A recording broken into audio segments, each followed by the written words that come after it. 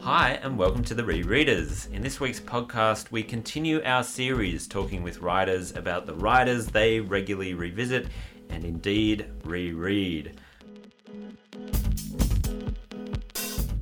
I'm your host, Sam Twyford-Moore, and this week our guest is the writer, publisher, and renowned photographer, Alan Weedon. Hello, Alan. Hello, Sam. All the way up from Melbourne. Oh, thank God for Forsaken Place. You're in your real home of Sydney. I'm in my real home, yes. Your true spiritual, aesthetic home. And we're lucky to be rejoined by Fiona Wright, who you will have heard on our first episode of the season discussing the work of Leslie Jameson. Hello, Fiona. Hi, Sam. And of course, Virginia Woolf, Fiona's wonderful assistant's dog, is back too. So if you hear back a here woof, to cause trouble. You know who that is. Alan, I'm going to introduce you. You are a publisher and photographer. Your work has been published in Vice, ID, and The Quietest, among others. Currently, you work as a journalist in the ABC Asia Pacific newsroom, and you're the creative director of Swampland, a print publication devoted to long-form Australian music and journalism and photography. So, Alan, that's like an insane amount of talented things you do. How do you manage all of these projects? Manage is a good word. I think manage implies that there's a methodical, thought-out process which is put in place, but I feel like most people who have side hustles that also need to pay rent in this current economy and try not to, as we speak, catch a global virus. Maybe what I'm pointing to is, you know, you take your photography as seriously as you take your writing, as seriously as you take your journalism. You know, you're someone who's interested in multi-forms. Yeah, absolutely. So I guess to distinguish something, you know, I don't necessarily, I wouldn't call myself a photojournalist. I guess pursue ideas and concepts in kind of, for lack of a better term, a more fine art tradition with my photographic work. Try to show regularly and sort of keep abreast of conversations in contemporary photography, whether that's, it is a global conversation because I remember a few weeks ago somebody had used the phrase, Instagram is a window shop to the world, and I very much, agree with that. I'm hoping we get to talk about Instagram a little bit in this chat. You've also been a big champion of long-form writing. Swampland, I feel like, is a publication that took the capsule music review and said, that's not enough, like, we want our writers to be able to go in depth. Is that kind of the ethos that was driving it when you started that up? And can you tell us a bit about Swampland? So Swampland is a publication, a purely print publication, devoted to long-form Australian music and photography. And the reason why writing and photography, I should say. It's hard to keep it all together. There's so many elements. Well, it's just, I think the reason, because easily we could just say that we're sort of a journal of Australian long-form journalism that specialises in music, but I feel like that doesn't capture most of it. Because, if I was to hear that, I'd be like, boring, move on, because I don't want to read a book every month. But it's just one of those things where it's like we very much specialise and wanted to champion Australian photography because, I guess, for the backstory, I did a journalism degree straight after high school, and I remember in my first year, I was just very disillusioned with the idea of kind of that churn, that 24-hour news cycle, and, it was very much drummed into us, like, get a Twitter, like, be the best 24-hour person, never switch off, like, you're, constantly going to be on. And I was like, well, I don't think this is a really good way of keeping abreast of how the world... doesn't sound not a good way to healthy. live. It sounds unhealthy. I did want to talk about Instagram. I'd say both of you use Instagram to put photos of books that you are reading up. I mean, I kind of get to know what each of you are reading. I don't think I'd describe either of you as influencers. I'm sure you don't want to be described that way. Excuse me, I have 1,000 followers. Does that make you an influencer? I don't know. Oh God, seriously, I am all for writers becoming influencers because how else are we going to monetize our neurotic selves? Yeah, exactly. I like that you say mine's like book photos because it's like pretty much all dog photos as well. There is an occasional photo of a book with a well-placed cup of coffee that is perfectly framed, Fiona. You know this to be true. Oh God, I need to follow your account. But I wondered, how has your reading practice kind of changed with social media and the ability to kind of form a bit of a community around what you're reading?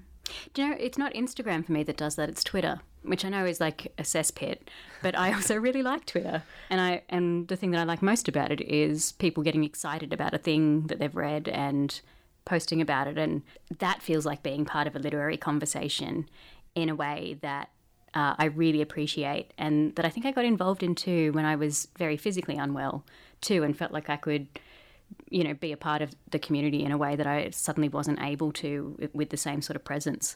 But yeah, I love it for that. I have a slightly different relationship in the sense that, you know, I get a lot more gratification from my photography than I do my writing. And that's purely just on a visceral level, because I know when people respond to a certain image of mine more so than a piece of writing. I would genuinely not care if nobody cared about any piece of writing that I do for the rest of my life. But if people like respond to an image of mine, that is fantastic. And that's just kind of the way that I kind of go about making sense of the world. But it's interesting that you, I guess, talk about the relationship between Twitter and Instagram for you, Fiona, because in many senses, I guess we are almost kind of like ships in the night, because I guess the reason I know Sam is because I used to be very much heavily involved in, you know, for lack of a better term, a literary scene in Melbourne, which was linked to VoiceWorks, which is a publication that publishes... The literary scene. The literary scene. Oh, heaven forbid. I kind of... If people talk about the literary scene, I think I just might want to stab my eyes out with a fork. But yeah, so initially when I was a lot younger, you know, I started uni at 17. You know, I turned 18 midway through my first year. Yeah, Twitter was this kind of emerging thing where it's like, you know, if you want to build your personal brand, if you want to become this person, like, get on Twitter. Particularly, and I think the reason why I have this fear and this innate cynicism about Twitter is because I've come to it as a journalist and trained as a journalist. Yeah. And I think it's different for that's really interesting to me, because I don't know if you know this, but I did a journalism undergrad degree as well. Yeah, but I think I'm just enough older than you that, like, the internet had arrived, obviously, but social media hadn't quite happened yet. So it was this really weird space where, like, we spent a semester making a website, for starters, which was, like, totally cute. Wow. We used Dreamweaver. And there was this sense that everything was going to change, but nobody knew how. I don't think they knew the extent of it either. But there was this kind of sense that something was coming, and we just didn't know what it was yet. I still remember the pressure of, like, filing quickly and that sort of stuff, which was physically impossible for me. Yeah, and it was had this kind of strange experience where I was doing literature subjects as well, and I fell in love with them at the same time that I was just, like, butting up against the disgusting boys' club of journalism at the time as well. Yeah. I mean, it hasn't changed really. No. The writer that we're going to talk about today does use the internet, so we'll come back to this discussion. Alan, I'm going to let you say who the writer is, and then I'll introduce them. His name is Alexander Chee. So Alexander Chee is the author of two novels, Edinburgh, which was published in 2001, and The Queen of the Night, which was published in 2016. Chee has been a prolific publisher of short stories and essays over the year, and in 2018, a collection of those essays under the title How to Write an Autobiographical Novel was released, which I'm safe to say cut through in a way I think the earlier novels might not have, despite the fact that the essay collection frequently refers back to those very novels. As a collection, How to Write an Autobiographical Novel details Chee's experience as a Korean-American author in a predominantly white literary industry, and powerfully documents his experiences during the AIDS crisis and his involvement in the famous activist group ACT UP. Alan and Fiona, how did you both first come to Alexander's work? I think you recommended it to me, Sam. God, I'm good, aren't I? You are good, yeah. And then I, saw the title and was really intrigued by that, because I've got a real thing for autofiction. I just love it. And I love that blurring of autobiography and fiction. So it was sort of drawn in that way. But I found those essays about the AIDS crisis and queerness and activism kind of incredibly powerful.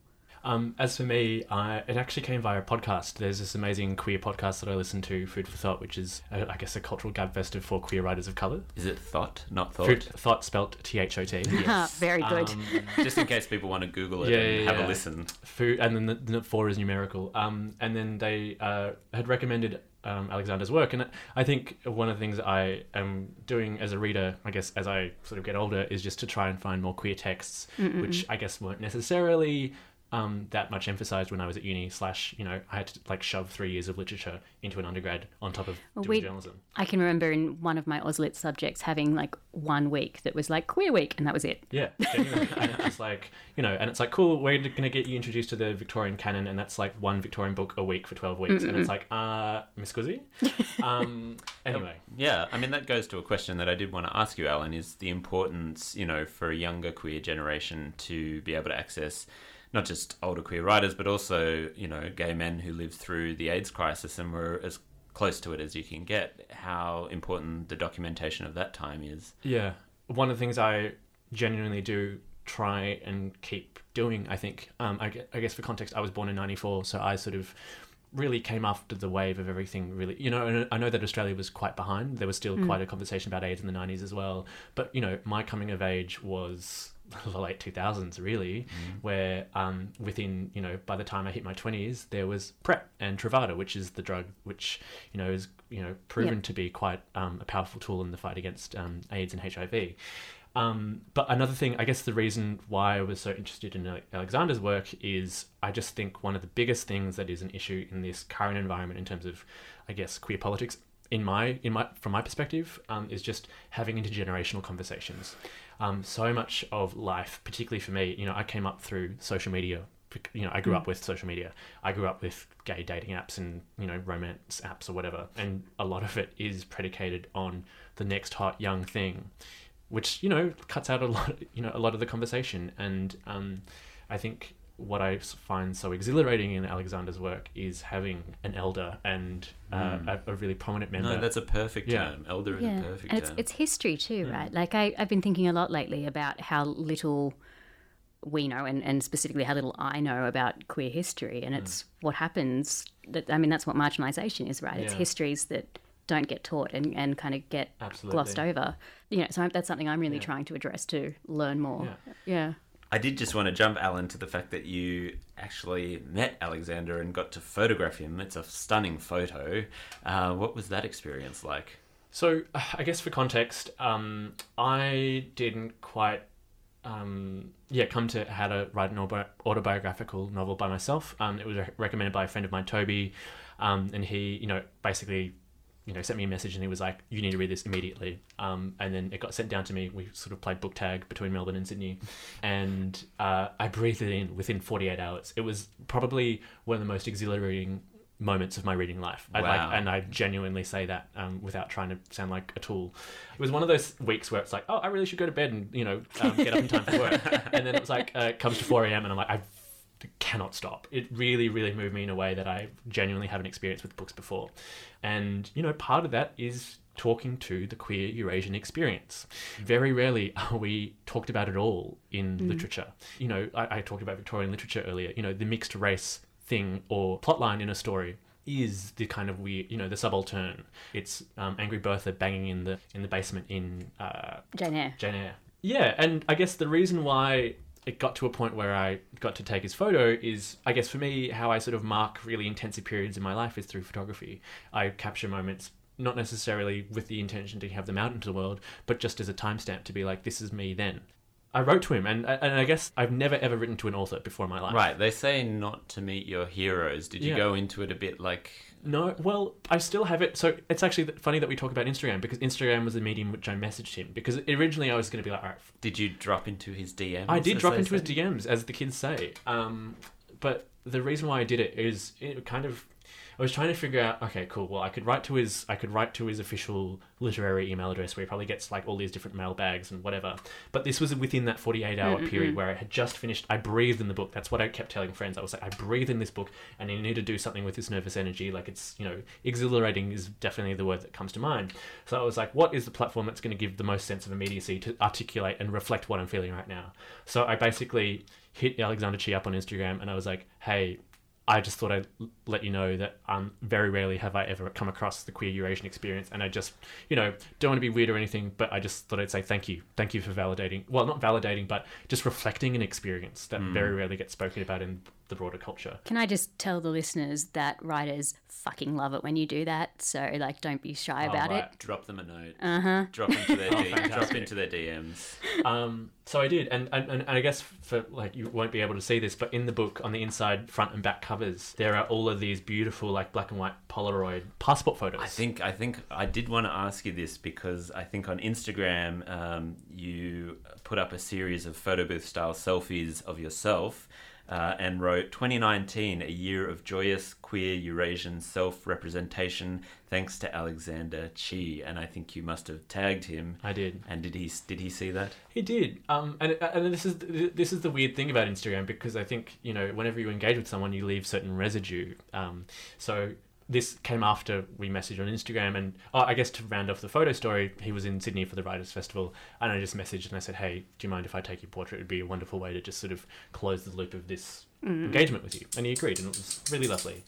Basically, why I did that is throughout 2019, it was, I guess, to fight certain insecurities I had about myself. You know, I know that, you know, people all have their inner phobias, you know, and it goes loud and soft depending on where you are in life. But for me, you know, it's kind of internalized homophobia, internalized racism about being perceived as weak, particularly in the gay community, you know, where sort of white, hetero, cis, passing men, you know, are on the top of this invisible hierarchy.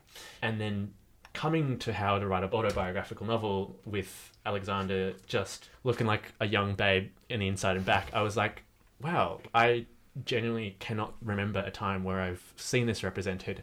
And I was like, fuck it, I am going to plonk myself, because in Melbourne, right near Flinders Street Station, there's a beautiful 1970s black and white photo booth, which is just, you know, your passport photos. Initially, I'm like, oh my God, what if somebody sees me go into this photo booth alone, taking selfies of myself? I was like, oh. And then so it was like getting over these small steps, and I'm just like, fuck it. Every month, I'm going to go to this photo booth, take a photo of myself as validation for my experience, myself, and journal about it. What a great ritual to have. It was a ritual to have. Yeah. And I was like, fuck it, I'm going to do this in 2019. Don't know if it's going to become a project. I'm just going to do it. And it continued. Excellent. Well, the essay you have specifically highlighted for us to discuss from the collection is Girl, which was first published in Guernica in 2015. Girl details Chee's first night going out in drag in San Francisco's famous Castro district on Halloween 1990.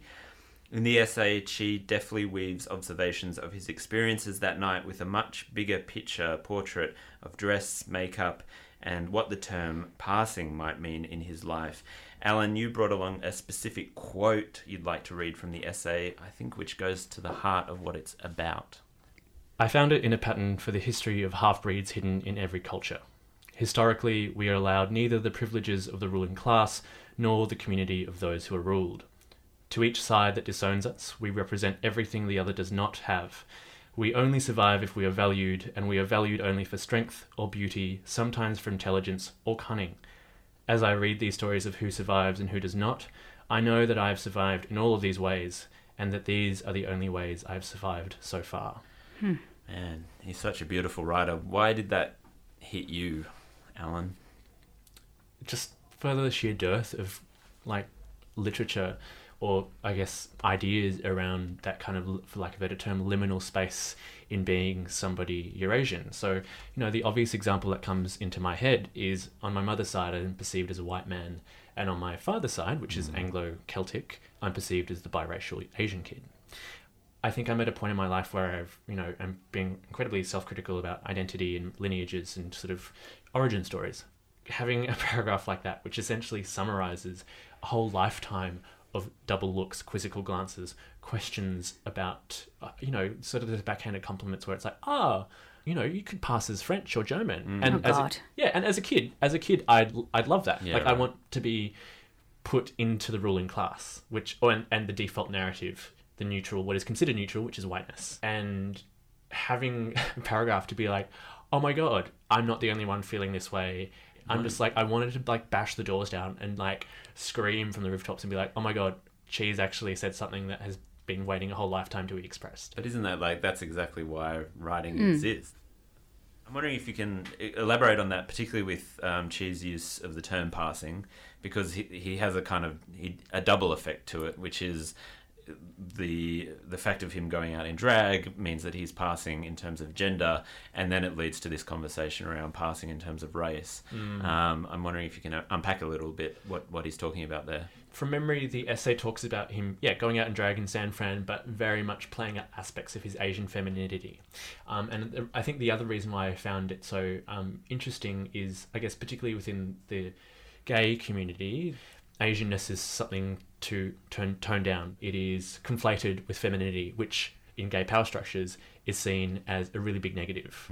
The more femme you are, the more likely you are to be down in the pecking order. You don't fall in the mask for mask. You don't mask for mask thing, which shits me to no end. But to loop back to Chee, it is about the invisibility of language in a way, and the importance of not hiding language, but to kind of highlight it, to unpack, what's contained within, I suppose. Yeah, and it's interesting that you talk about the importance of language, because the one that in that paragraph that I read, he specifically uses the word, we're valued for our cunning. So my father's Anglo-Celtic, my mother's Filipino. It's like, my mother was this scheming woman who, disrupted this white family and got in. And because I'm a 90s baby, I can't not think about the fact that for most of Australian life, the one stereotype of a Filipino woman was Rose Hancock, who was the wife of Gina Reinhardt's dad, Lang Hancock, the mining billionaire. And, she started off as a maid in his house and then rose up in this kind of almost beautifully Shakespearean way to become queen of the castle. But what I guess the reason why cunning was just so visceral, because Alexander Chee just like slapped me in the face, and all these things just came out, and I was like, oh my God, you are articulating so much about my life. You're just some Korean American dude who grew up in the Atlantic North America. It's an amazing piece because in some ways it's such a traditional memoir. There's not much more to it than relating that night on the surface, but it loops back to ideas in a really kind of powerful way. I'm wondering, Fiona, if you kind of picked up any essayistic tricks from it.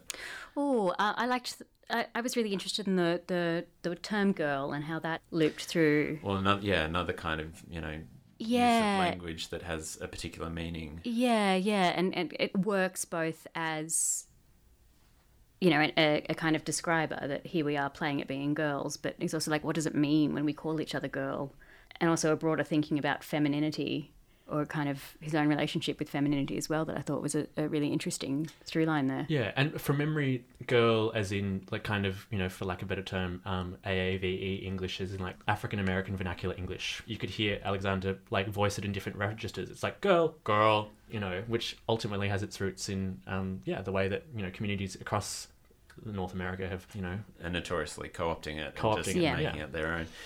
I'm so interested in this collection as a whole because I hadn't heard of him before this collection, and it's such a unique thing for a book of essays to come out and really revive, a writer in that way, because it's quite a literary collection of essays as well. There's a lot of references to writing and how to write, and Alexander Chee's past novels as well. Was that something that thrilled you both, that this was kind of a high, serious sort of literary work that kind of broke through in that sense? I think I really liked the way it flipped, that it has these high literary essays that I loved, but there's also an essay there on tarot, reading tarot cards and getting a friend to do a creative tarot reading for him. I loved the mixedness of it in that sense. I mean, for people who aren't familiar with Alexander Chee, his career just is very peculiar. So he came out of the Iowa Writers Workshop, yes. But he started off as an art kid, and I guess that was kind of part of the reason why I also identified with Alexander, is like I have like run rings around my head wondering whether or not I should have gone to art school. The reason why I guess I make a point out of this is his first novel took forever to be published, and it won all these prizes at the Iowa City Workshop. Couldn't find a publisher, and then I think something happened with Edinburgh. It got published with some small indie Asian American. They were specifically publishing Asian American writers, and then something happened, and there was a switch, and then everybody started reprinting and wanting their hands on Alexander Chee. Right, and the other part of that story is probably up until the last few years, those imprints for diverse writing in kind of quotation marks were sort of ghettoized in a way. The approach wasn't as sincere as you would actually hope it is, or like as meaningful, I suppose. And that, you know, like I feel like the change in the last few years has been for this stuff to actually find its audience and be prioritized rather than put to a side as such. Do you find that, Alan, with how this work kind of like hit? Yes and no. I think it was a very peculiar American phenomenon, and I can't help but wonder whether or not it was a product of the fact that the broader publishing industry still... I kind of typified journalism and the broader kind of publishing industry is like a kid who's like, look, mum, no hands. And they've like done a kick flip and they've absolutely smashed their head on the floor bleeding and nobody knows what to do. And like, ooh. And they're still there. But I feel as though there's kind of been this subtle reset. Something's happened. Yeah, there was just something about how to write an autobiographical novel where it was like, oh yeah, cool. It's been out there. And then something in the culture just switched. And then it was everywhere again. And I genuinely can't explain it. Yeah. Can I ask another question about Girl? When I reread this, the thing that I kept thinking about is the kind of consumption, this idea of like, you know, the scenes are mostly of Chee and his 4 friends all in drag walking down the main street of the Castro, and knowing that this was a night when so many cars full of people coming in specifically to see people like them were going to be there. And I kept thinking about this kind of weird kind of consumption of the queer body. I think because I was reading it so soon after Mardi Gras too, and some of the like worst excesses of that. I found that such a fascinating thread, and I think it kind of runs through them too. And I just wanted to get your thoughts on that. So the image that comes to mind is when she talks about being consumed as a beautiful Asian woman, where all of the things that, you know, in one sense are seen as a negative now are flipped, and it's like, I'm a feminine woman, you prize me for this. You know, I guess what I'm like quite interested in is kind of the flip in that femininity, that hyper femininity, which people can consume. And from memory, the cars that were on the street were these kind of, for lack of a better term, bros who were ogling at you. And I guess the thing that I was left with after reading that essay is like, what would it be like to be fully consumed and to know and feed that? You know, it's kind of like this knife edge, right? Where it's like, I know this will harm me in some way, but I actually am getting a lot of gratification from this. And it's this, you know, hyper real performance, right, of what we think femininity is. What is it like to be consumed or seen as an object of desire by someone who normally in daily life, if you were just presenting as yourself, would like, you know, someone who would be seen as a threat? What if that threat is neutralized? What if that trauma becomes something that then covets you and you are the object of desire and you are the subject, when so much of your life is the non-subject? Alan, is there another essay in the collection that you'd particularly point out to people, just as a last little shout out to Chee? All right, so the essay that I would recommend is The Rosary. It's this beautiful anecdote about Chee moving to a new city, and it's this beautiful articulation of time, because he basically is sort of in his mid-career phase, and you see him essentially just ordering all these plants, these rose plants in, and you basically just see Alexander really taking delicate time to write and consume and I guess think about the way that these rose plants are planted. Kind of about slowing down as well, and I think we can recommend slowing down and trying to just take some time to sit with Chee.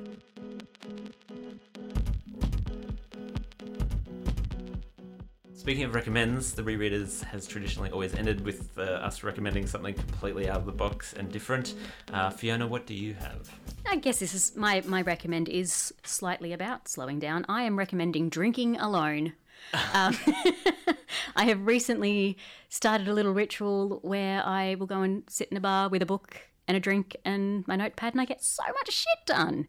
It's amazing. I was always kind of a bit nervous about doing that because it made me feel judged, but I say embrace it and get sloshed by yourself. It sounds fantastic. Yeah.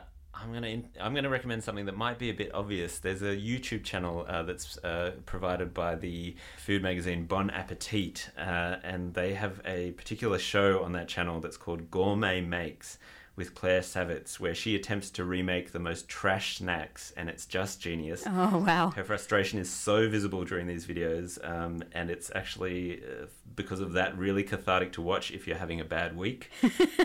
There are so many episodes up now, but I highly recommend any video that involves tempering chocolate because it just drives her so crazy.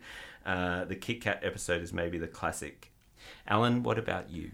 This one comes courtesy of my psych Richard. We all love Richard. So basically, I had a session this week, and he was like, and it kind of stems from this wonderful Instagram account that I follow called Humans of Late Capitalism. And there's this one meme where it's just like, and it's like a meme of a guy thinking, and it's like, how to relax, and it's like, monetizing my hobbies, must be doing productivity. Oh yes, I've seen that one. And it's a beautiful, beautiful meme, but it kind of articulates this present moment where we've always got a side hustle and we've always got a side shtick. We're all fearful about our legacies once we die, so we have to have something else to show for it. But then Richard was like, cool, it seems like you're doing a lot of work that is involved. When you say that you relax in a way which either is, career development or personal growth, which you can then show me the next time you come see me. And I was like, oh yeah, oh, that's so funny. Yeah, cool. And he was like, cool. Homework this week is trying to relax. Try to identify 5 different ways where you can relax, which isn't necessarily involved in career development and or personal growth as an objective. That's a fantastic recommend, Alan. Thank you so much for joining us. Thank you for all having the way me. from Melbourne. Please stay in Sydney. Don't go back to Melbourne. Yeah, it smells. Fiona, thanks for joining us again, and we'll hopefully hear from you again soon. Thank you for having me. This has been The Rereaders. The Rereaders is recorded on Gadigal land that was never ceded. We pay our respects to First Nations elders past, present and emerging, and recognise their millennia-old tradition of storytelling, which so clearly informs the literary production done in this country today. Our thanks to FBI Radio for supporting this season. The Rereaders is produced by the wonderful Martin Reyes. You can find us on Facebook and Twitter at Rereaders. You can subscribe to us on iTunes. Thanks for listening, and we hope you join us again soon.